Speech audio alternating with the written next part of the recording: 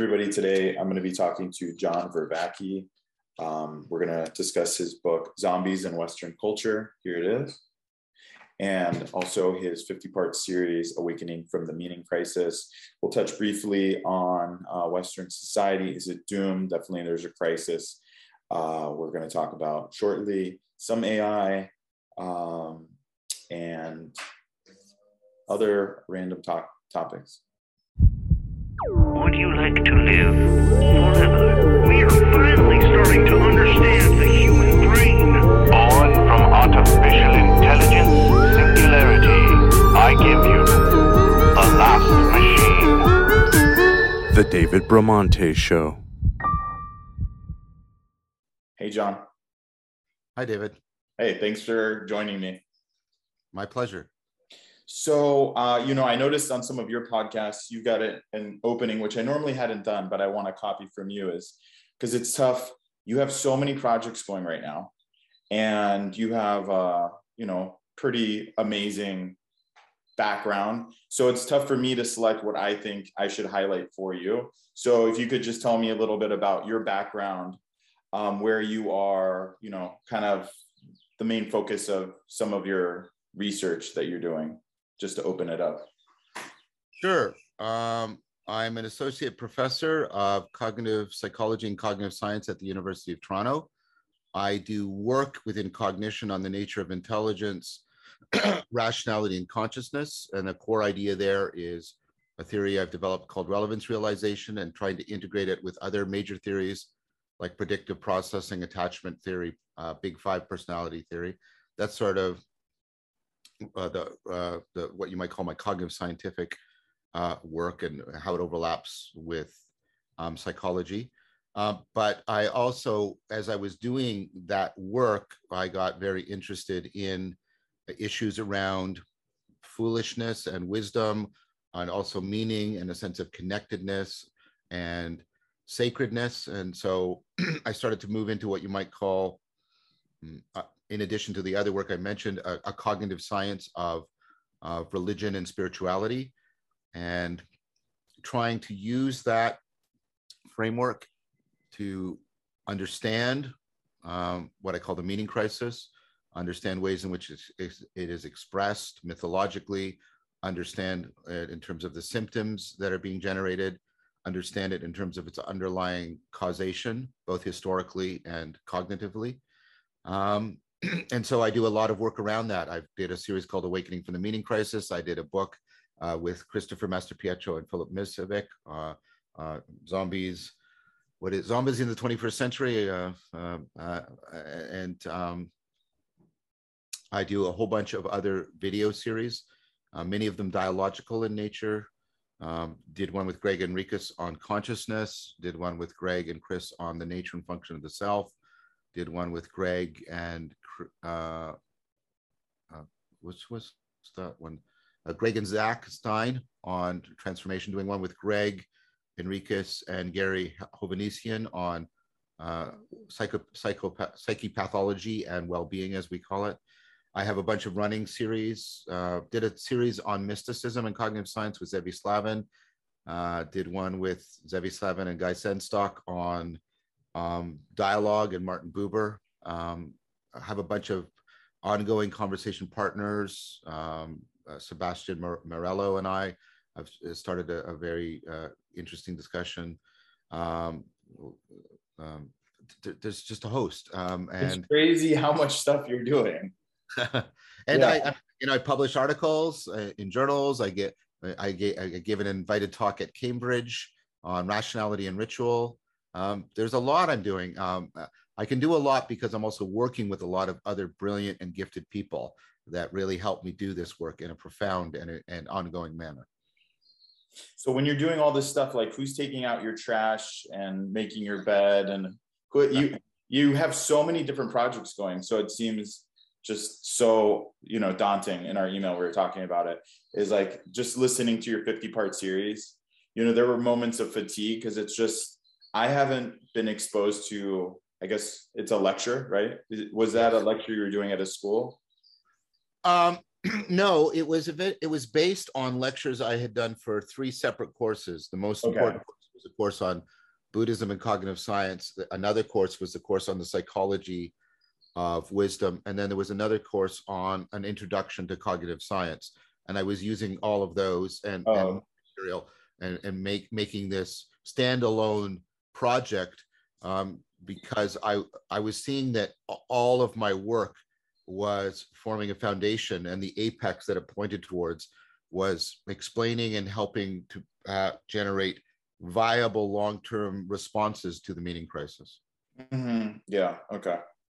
Yeah. It's as I was going through that process, so there are like moments of fatigue and like, okay, I got to really power through some of these things. No offense, you're great, of course, but it's just like there's so much information. It was like some parts are information overload, and I realized there's so much gaps in my knowledge, and like I was feeling the limitations of my mastery over these topics. So, but before all of that, the reason I even heard of you was through I was listening to an episode of Jordan Peterson's podcast, and I don't know how many you guys have done. Have you done more than one? We've done a couple. We did one before he became stratospheric, right? On meaning in life, just before, yeah. And then we did one with just him and I, and then we did one with him and I and Jonathan Pajot and Bishop Barron. Okay, and the one that I listened to was just you guys. Yeah, I don't remember exactly which one that was. Yeah. But he was definitely, it may have been an older episode, but it's how I was listening to them. And then most guests are cool and interesting, but your conversation in particular and your mission, I was like, oh, who the hell is this John guy? I have to look in. And then I look up and I'm like, oh my God, there's so much content. And then I jumped into the 50-part series. And then after doing all of that, then I got your book, Zombies in Western Culture. And that book was done before the 50-part series. Yes, the book was 2017, I believe. Yes. Yeah, so they complemented each other well and kind of reinforced some of the ideas that were completely new to me. So anyways, it's tough. I recommended your series to people, and they're like, oh, cool, I'll check it out. And they see it's 50 parts. And then based on their response, I'm like, they're not going to listen to it. I listened to it on Spotify. I didn't even know it was a YouTube series until probably about halfway through.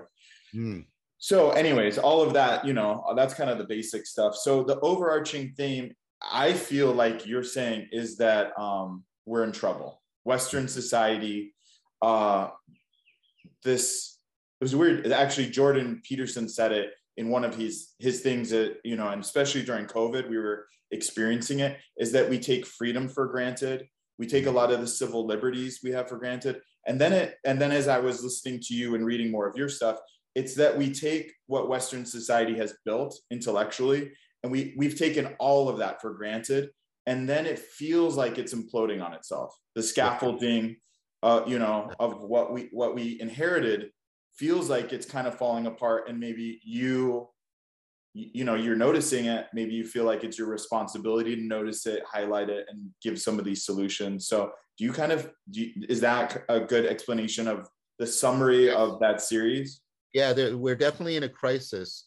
And it's a crisis that affects us profoundly in terms of what we're capable of thinking. And I don't mean that in a trivial sense. I mean, in our ability to confront new and daunting problems. So the idea is that the meaning crisis starves us for a central need of human cognition, which is the need for meaning.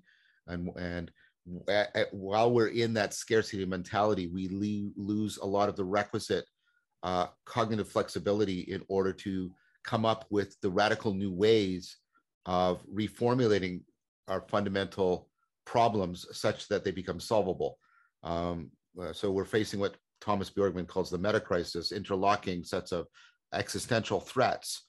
But my thesis, my specific thesis is, yes, but there's a reason why we're incapable of marshaling what we need to marshal in order to solve and address the meta crisis, and what is actually enervating us and sort of draining us of the cognitive and existential resources we need in order to address the meta crisis is the meaning crisis. So in that sense, we're in a crisis. We're in a deep crisis.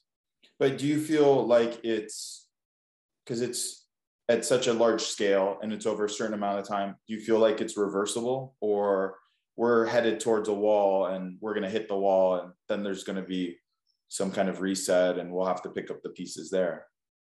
Well, I mean, I don't think there's any kind of a saving teleology at work in the universe that's going to come and rescue us or anything like that. I do think. Oh, no, nothing from the outside, but from the inside. Like, yes, do you feel yes. as a society, we're able to turn the ship around now that it's. I think it's I think it's still a real possibility. I think we're at a kairos, a real turning point. That's why the title of the series is Awakening from the Meaning Crisis. I think there's a way individually and collectively we can awaken from the meaning crisis. I see people, in fact, groups, individuals, groups, communities, creating these the ecologies of practices that will do this. So I see the changes in scientific worldview that are now making possible a reconciliation between, the cultivation of human spirituality and science. All of these things are not. I'm not saying we should start doing them. We're already doing them. They're already taking shape. What I'm trying to do is provide a conceptual vocabulary and some kind of leadership and mentorship and being a liaison to build both the theoretical framework, help build the theoretical framework, help build up the communities, help network them into a culture. And it's a race. That's how I see it. That might work enough so that we get to the place where we have gone through the needed transformations in order to undertake trying to, save the world, to put it a little bit grandiosely. But I do think it's a real possibility. I think it's a race. But it's a race against the clock. It's a race against ourselves. It's a race against the clock. It's a race against ourselves. And it's also a race against deep patterns of socioeconomic, sociocultural organization that are thwarting what we need to do in order to bring about the requisite change. I'm not talking about some cabal or conspiracy. I'm talking about we have lots of very powerful systems of social and cultural and economic interaction in place that shape our cognition and shape our culture in ways that make it difficult for us to transform our cognition and our culture such that we can awaken from the meaning crisis and address the meta crisis with the deep kind of transformative seriousness that is needed. Mm-hmm. Mm-hmm. So at the end of your series, I was hoping for now do XYZ, yes. I was like, okay, when I was in halfway through episode 50, I'm like, here we go, baby, drum roll. And all you have to do is 1, 2, and 3, XYZ, right? And then we've solved the problem. So it's something that you feel, what do people need to do individually? What do groups need to do?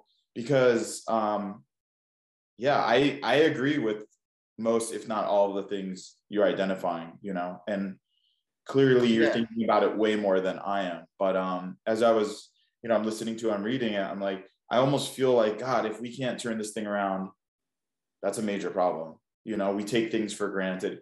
Yes.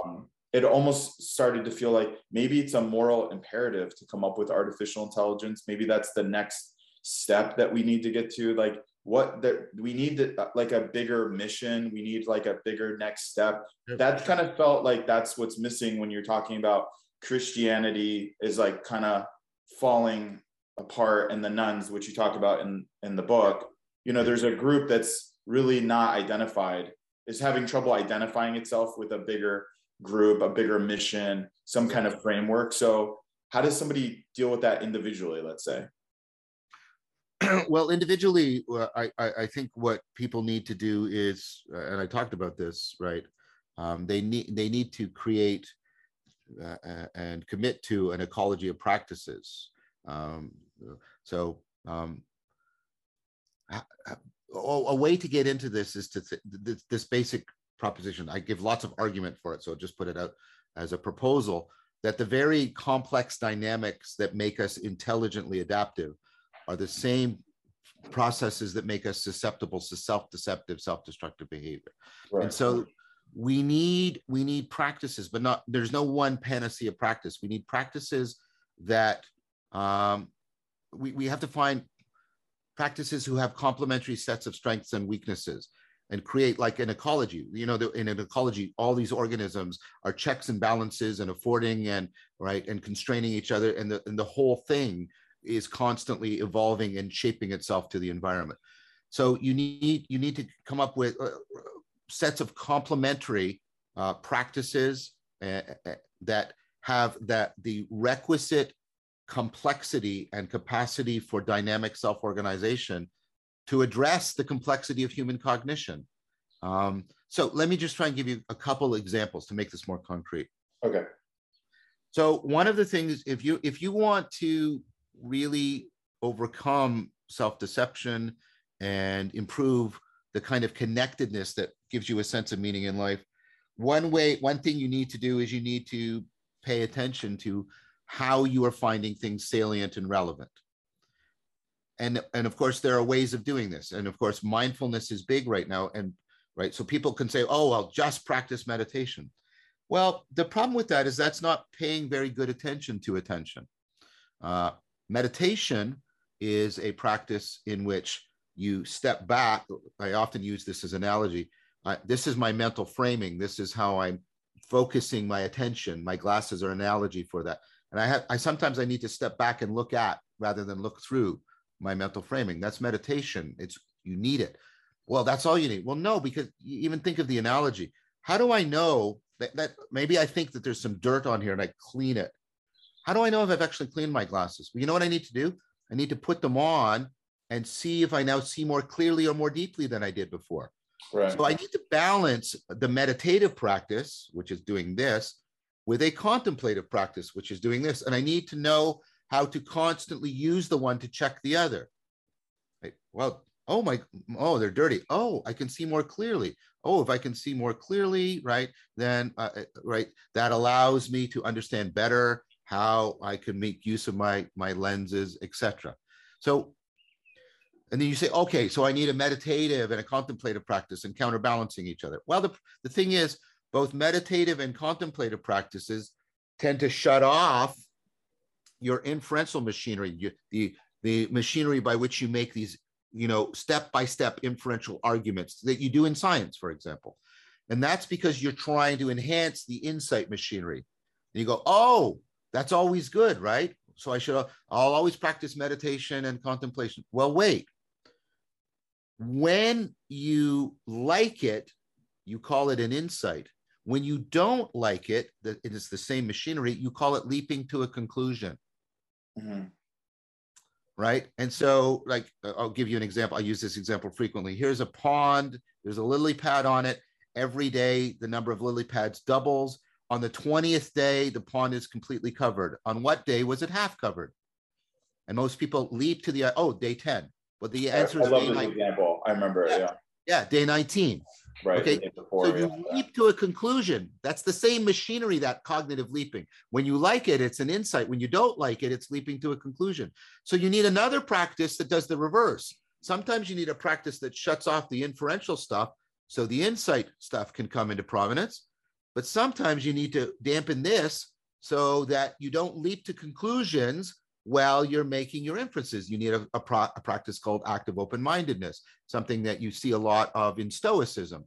I'm trying to show you how all of these, right? And then you go, okay, so I have a mindfulness practice, I have meditation and contemplation, and then the mindfulness practice is in balance with active open-mindedness. Am I done? No, I'll say to you, because all of those are seated practices, and you also need to have a movement practice to counterbalance.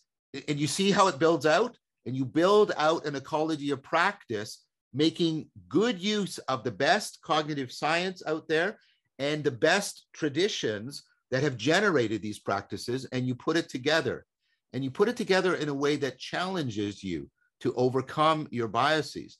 And then you want to complement those individual practices with group practices, dialogical practices, philosophical fellowship practices, because we are the best correctors of each other's biases. the best way to overcome your egocentrism is by genuinely listening and taking the perspective of another person. And so you build out dialogical, and you see how this is going, and that's what it takes. And then you say, okay, I get that, but what am I most concerned with? Well, you're concerned with the kinds of patterns of self-deception that human beings reliably fall into. You want to learn about that. You want to, why do we fall prey to absurdity? I try to answer that in the series. Why do we fall prey to despair? Why do we go into depression cycles? Why do we spin off in anxiety? These are all things that, you try and answer, and you have to realize, oh, wow, we get into these things because our cognition is so complex and self-organizing, and we need this complex counteractive dynamical system to address that complexity. And then what you realize is, again, you have to do this individually and collectively. You can't just sort of practice ecologies of practices. You need to be able to give them a home, a sense of how they fit into your worldview, your model of reality.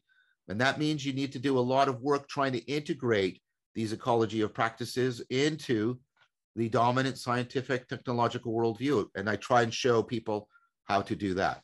And sorry, that's a long answer, but the question you asked me is the pivotal question. Yeah. So thank you. Okay, I listen to your thing, I read your book, I totally agree. Now what? And you have these options, but there's no school, there's no church that's offering some formula, at least some parameters. It's here you can go over to go meditate. Here you can, for me, it's like you should meditate and you should do some physical combat, yes. Like MMA or jujitsu. So it's like, to me, you have to do both. I have 3 kids going on 4 kids, and I'm constantly congratulations. Oh, thank you. Yeah. So every day I'm thinking, am I failing the kids by not just starting my own school? Because it's like, I love Waldorf, I love outdoor, I love nature and forest, and all of that's great. But I also want them to build computers and work on motors. I want them to know how to sing, but I want them to know how to fight. It's all of these things. And then, but also, like, what's the overarching principles of this, make-believe school where I'm rapidly losing time. My daughter's 8.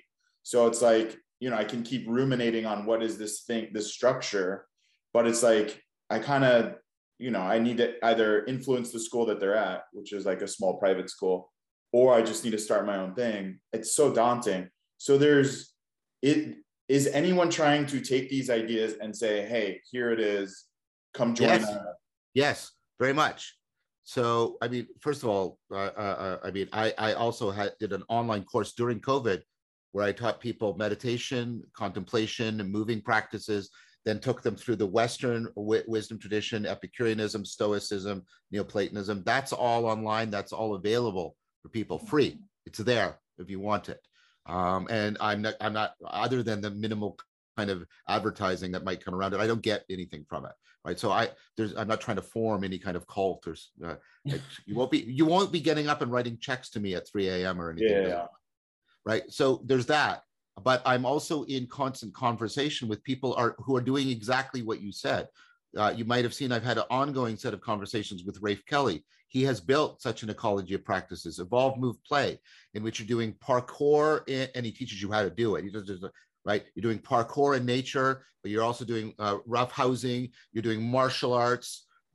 You're doing sitting. You're doing dialogical practices, campfire narrative. He's got it. There's an ecology of practices. Benita Roy is generating an ecology of practices. Zach Stein is talking about how we can reformulate education in a time between two worlds, where we get education being about intergenerational transfer rather than just preparation for the market.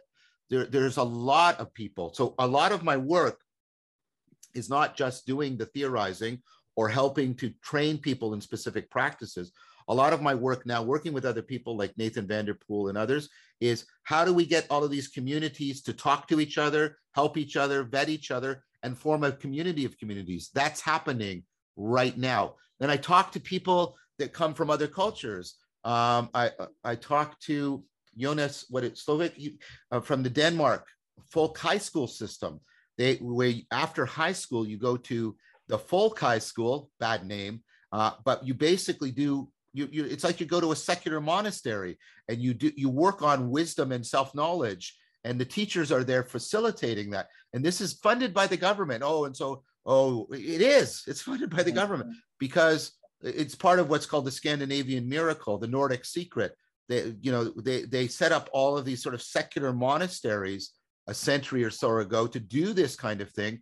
And they transformed themselves from authoritarian agrarian societies into what they are today. There's problems with the Scandinavian countries. I'm not saying they're utopia, but I'm saying, wow, that really, that's proof of concept. Mm-hmm. So I'm doing a lot to not just generate the theory or just generate courses of practice. I'm doing a lot to try and facilitate emerging communities and constellate them together into a viable culture. This is what I mean by steal the culture. Yeah. I didn't mean to imply that you weren't doing any of that it was just highfalutin theorizing that you're doing. For me, it was just like, where is now what? Like, where do I go? Like, John, you put a lot, you've identified the problem, you've stressed me out, I'm feeling it, I agree. What should be my next step, And so I don't have to join your cult, but what, where's the building I go to like connect with people? How would people listen to your stuff, read your stuff? Hey, I'm in Los Angeles now, where do I go? Is it all going to be online? Is there something like, where is? No, you could, I mean, I think it's full now. There's some stuff you can do online. So Guy Senstock and Chris Master Pietro and I, we run weekend workshops where we take people through a pedagogical program. We teach you some basic meditation, some contemplation, some circling practice, some philosophical fellowship, and then dialectic into dialogos. We're probably going to be adding in some shadow work in there, right? That's available. We do that. We're going to be doing one in July, but you could physically go, although I think it's sold out, to Rafe Kelly's Return to the Source retreat at the end of July, which is a week of doing exactly all those things I talked to you about. Mm-hmm. They are trying to set up in the United States. I don't know where yet. I have to talk to Jonas again. They're trying to set up something in the United States equivalent to the Danish folk high schools. I'm going down at the end of June to the Emerge conference, where we're getting a lot of the people who are doing all this work that and many of them I've mentioned, and we're all going to be in one place, and it's trying to get, okay, how do we take the step forward? So there's a lot. One of the things we want to do, David, to really address what I think you in a very practical manner is we want to get these various communities to create a sort of a virtual commons, a virtual space where there are people who have been trained in, the various communities, and they can act as facilitators when people come in and just want to get introduced, and then say, well, you seem to be more oriented this way. Go, join Bonita Roy, or go. So maybe you have different routes. Yes. To basically facilitate however that person needs to learn. So you have these different choose your own adventures for this stuff. Yes, but not just choose your own adventures, but like with effective and hopefully well vetted guidance. That is a project we're working towards, and it's a lot of this. This is what I mean by a race. A lot of this is we're trying to figure out how to do this without it getting immediately captured and commodified and twisted, like everything else. Mm-hmm. And so I think there's a lot more available to you on what Sevilla King calls this corner of the internet. Mm-hmm. There's a lot more of these communities. I have a Discord server with a community that's putting together an ecology of practices. Paul Vanderklay has what he calls Estuary, in which he's trying to get people inside the church and outside the church to genuinely relearn how to talk to each other. Right. Like I said, many of these places you can actually physically go and learn. Do you think they it's more tell- valuable though and more effective to do it in person? Yes, where it's possible. A lot of this stuff we can't do in person. Like when when Guy and Chris and I both live in Toronto, but Guy lives in California, and so we end up doing it virtually. I've done a couple of these things in person, and it makes a huge difference. It really does. But it doesn't mean that the virtual stuff is not good. It is good, and we're working hard to make it better. So you think that would be, that would be practical next steps, is to find these communities, get more involved in that. Yes. Yeah. Yeah, because it's like you have got meditation. You even talked about, for maybe one or two of the episodes, psychedelics. Yes. I really appreciate it. It was like, it's not that basically, I think what you're saying, correct me if I'm wrong, is you're not downloading data from the universe. Some people may argue, but you're reconfiguring what's already in there and loosening things up and shifting the way you're viewing things. And that's good and beautiful too. And that's really helpful. Yeah. It's not so much about getting arcane knowledge. It's about starting the progression towards wisdom. I would recommend, I'm against prohibition on psychedelics, but I'm also against the recreational use of psychedelics or the individual use. Psychedelics, a good analogy is psychedelics are like chainsaws. They allow you to really transform things, but you wouldn't just give a chainsaw to somebody and say, hey, go play with this and just do what you want with it. I played with a lot of chainsaws unsupervised, so I know what you're saying. Yes. It could be a very negative experience. Yes. Yeah. And you don't want that. Yeah, that wouldn't be the point. So I agree, it should be handled more. But then the other thing is, because I'm in LA, so I feel like at times it's the mecca of wokeness and yoga and health nuts and vegans. And I appreciate all of that stuff, but it all goes so far too far. Yes. Other times it's just like, I feel when I'm interacting with a lot of the people around me, because I've been moving, as I am learning more about this stuff. I'm 39, I have kids, I'm getting older.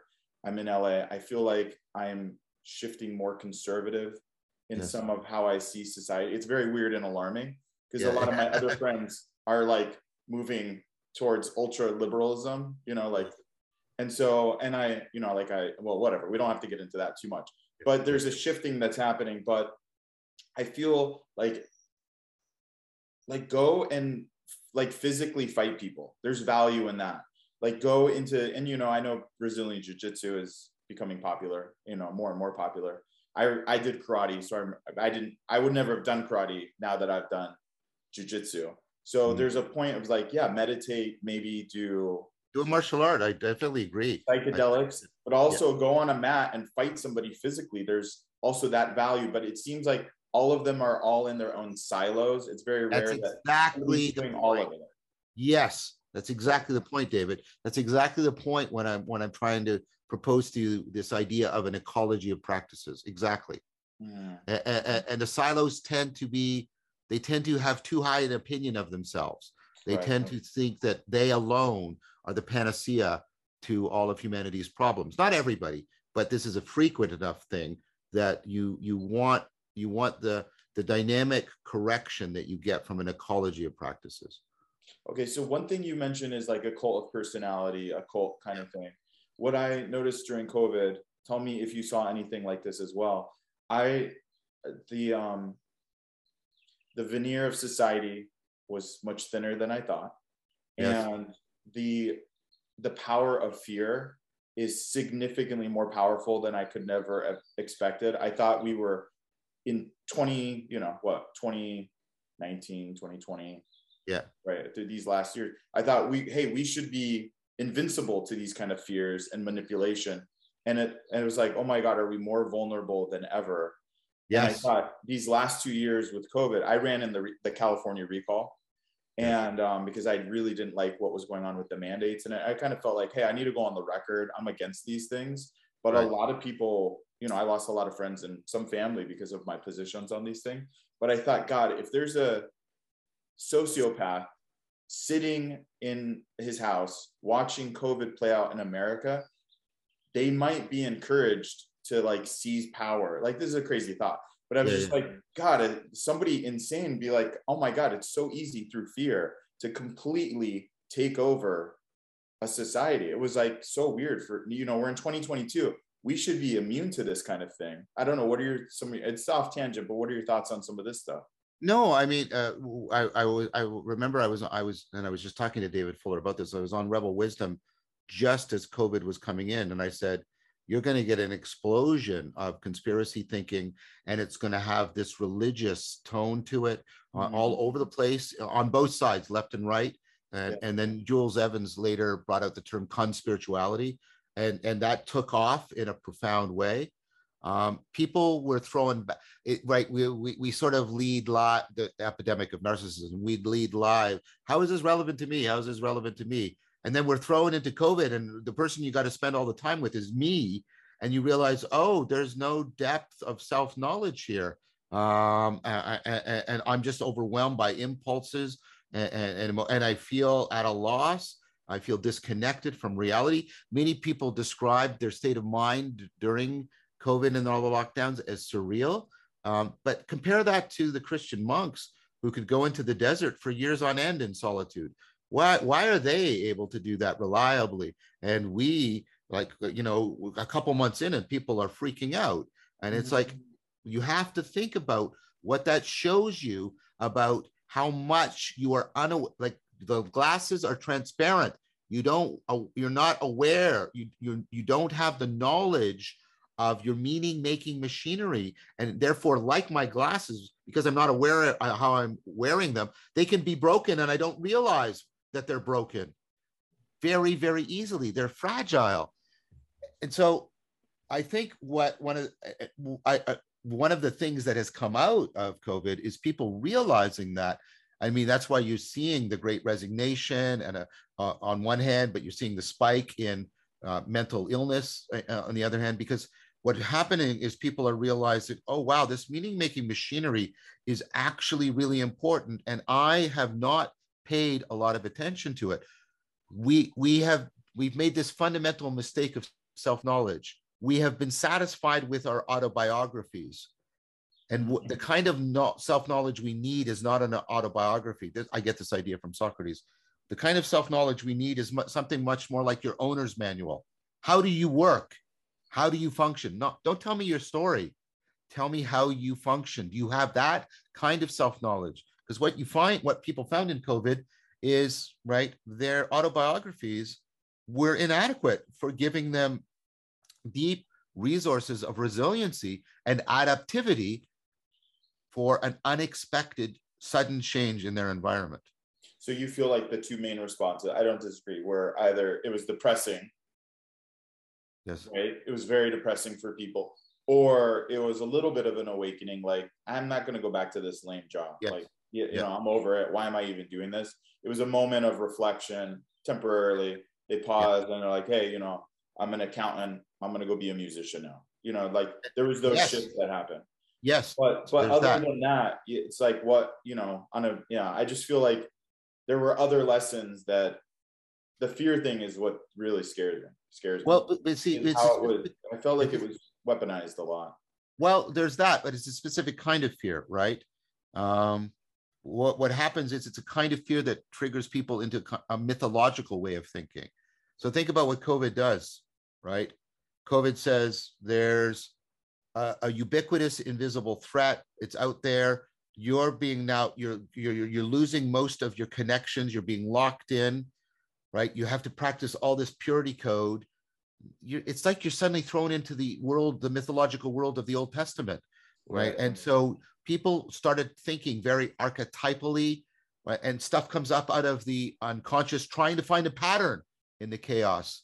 And this is why conspiracies, again, left and right, are so attractive to us, because they come from a deep part of the unconscious, and they look like they are making sense of everything. And that's why this is one thing so many people are reporting. They're saying, so many of my friends went kind of crazy during COVID. And it's like, because you can't sort of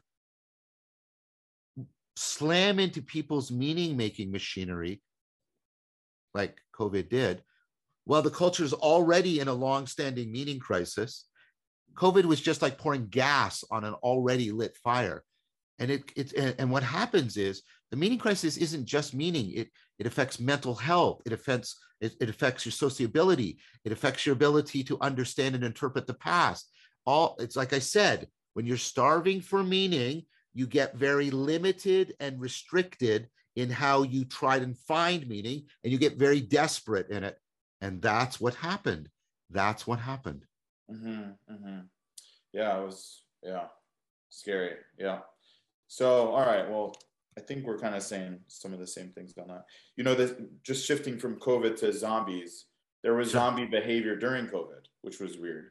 There was zombie behavior during COVID. And of course, there was a lot of zombie behavior before COVID. For sure. Yeah. And ironically, I always use the example. So when I was reading the book, I thought, oh, that's funny. Is I say when COVID first started, we didn't know if it was going to be a zombie apocalypse. If you saw people turning into zombies, you'd be wearing a mask, you'd be keeping 6 feet apart. Like there'd be automatic things you'd be doing. So it was a weirder experience because we didn't know what was going to happen, right? So it's like we've seen the movies and we've been teed up to this obsession with zombie apocalypse, and they've been switching to your book. They've been weirdly blended, and now they don't want to separate. It's one and David, that's a perfect example of what I'm talking about. We've got the myth of the zombie, because that's what it is, and and as we argue in the book, it's basically the myth of the meaning crisis. The zombie has all these features that point to features of the meaning crisis, and then the separate myth of revelation and apocalypse and the end of the world, and then they find each other and merge into the zombie apocalypse, and then people invoke that to try and make sense of what's happening in COVID. That's exactly what I'm talking about. That's about that mythological thinking that is already being generated by the meaning crisis. And then suddenly people turn to it and try and use it to try and make sense of what's happening during COVID. Exactly. That's exactly what I'm talking about. And now that you don't feel like that thing is ever going to go away. There were already it's built into our wiring to yearn for these stories, these things, whether or not they're correct, So it's like similar to, it sounds like you don't believe there will be a new religion that's so influential that it wraps all the other religions together. We've moved past that phase as well.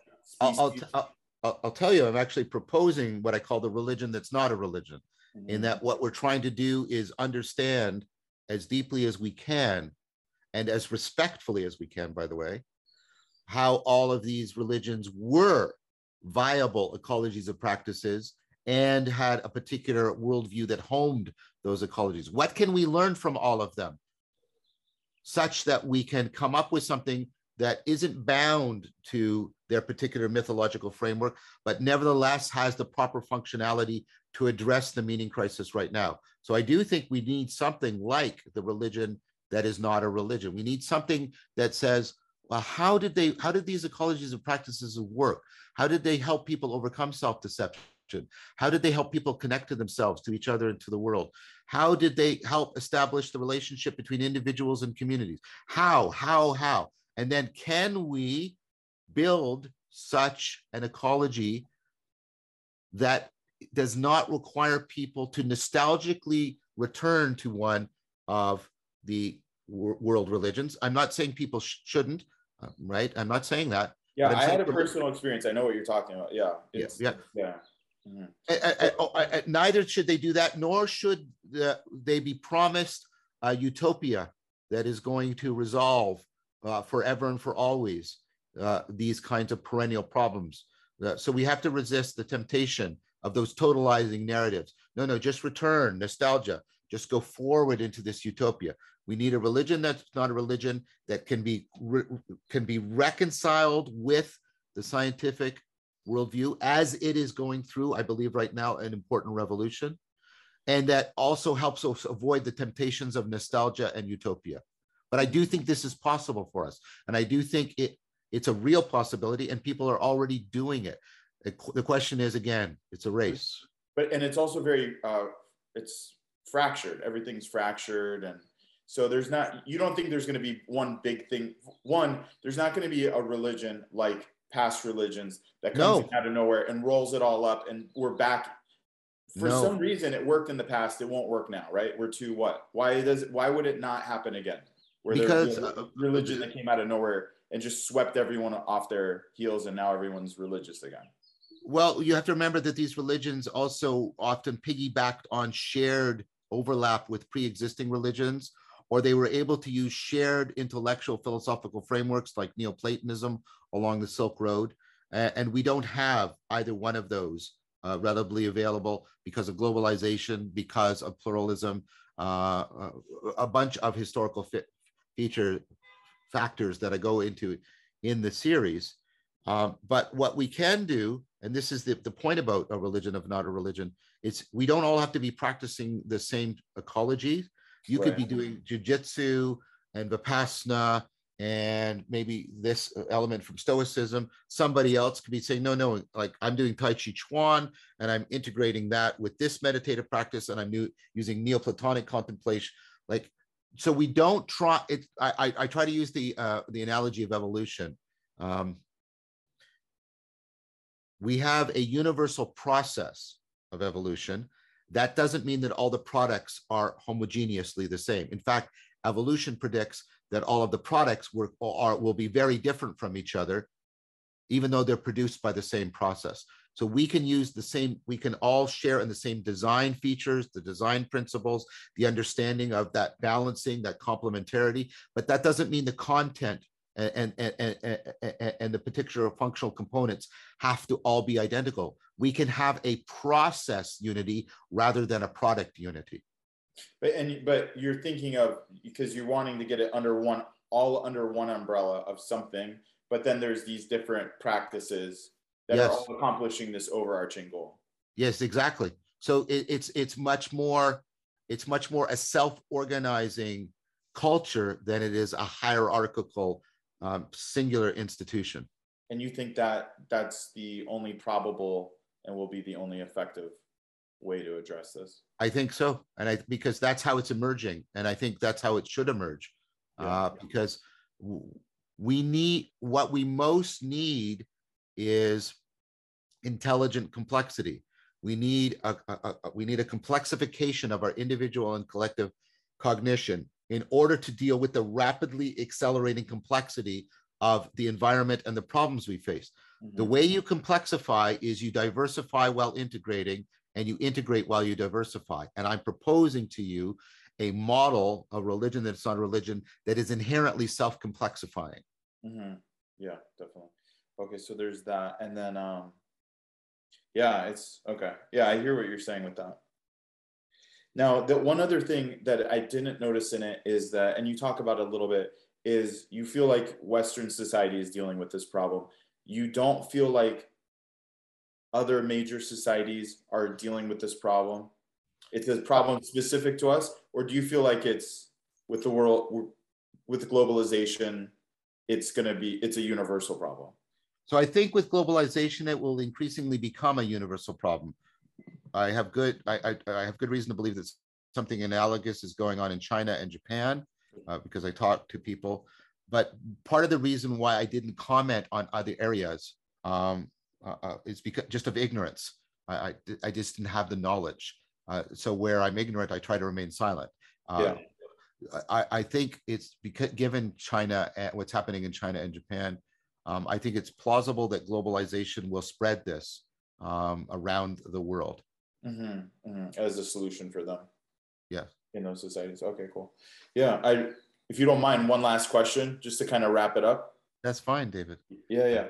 I like to ask, sci-fi wise. One, for AI, do you think there will be a world in the future where we'll have issues like Terminator? Do you think we'll get AI to that level? Is that a problem? A lot of people are afraid of AI. It seems to me so natural evolution and a requirement that we do, if we know how to do it, we should do it, but it's dangerous. So, I mean, a lot of the work I do as a cognitive scientist is actually around the question of AI.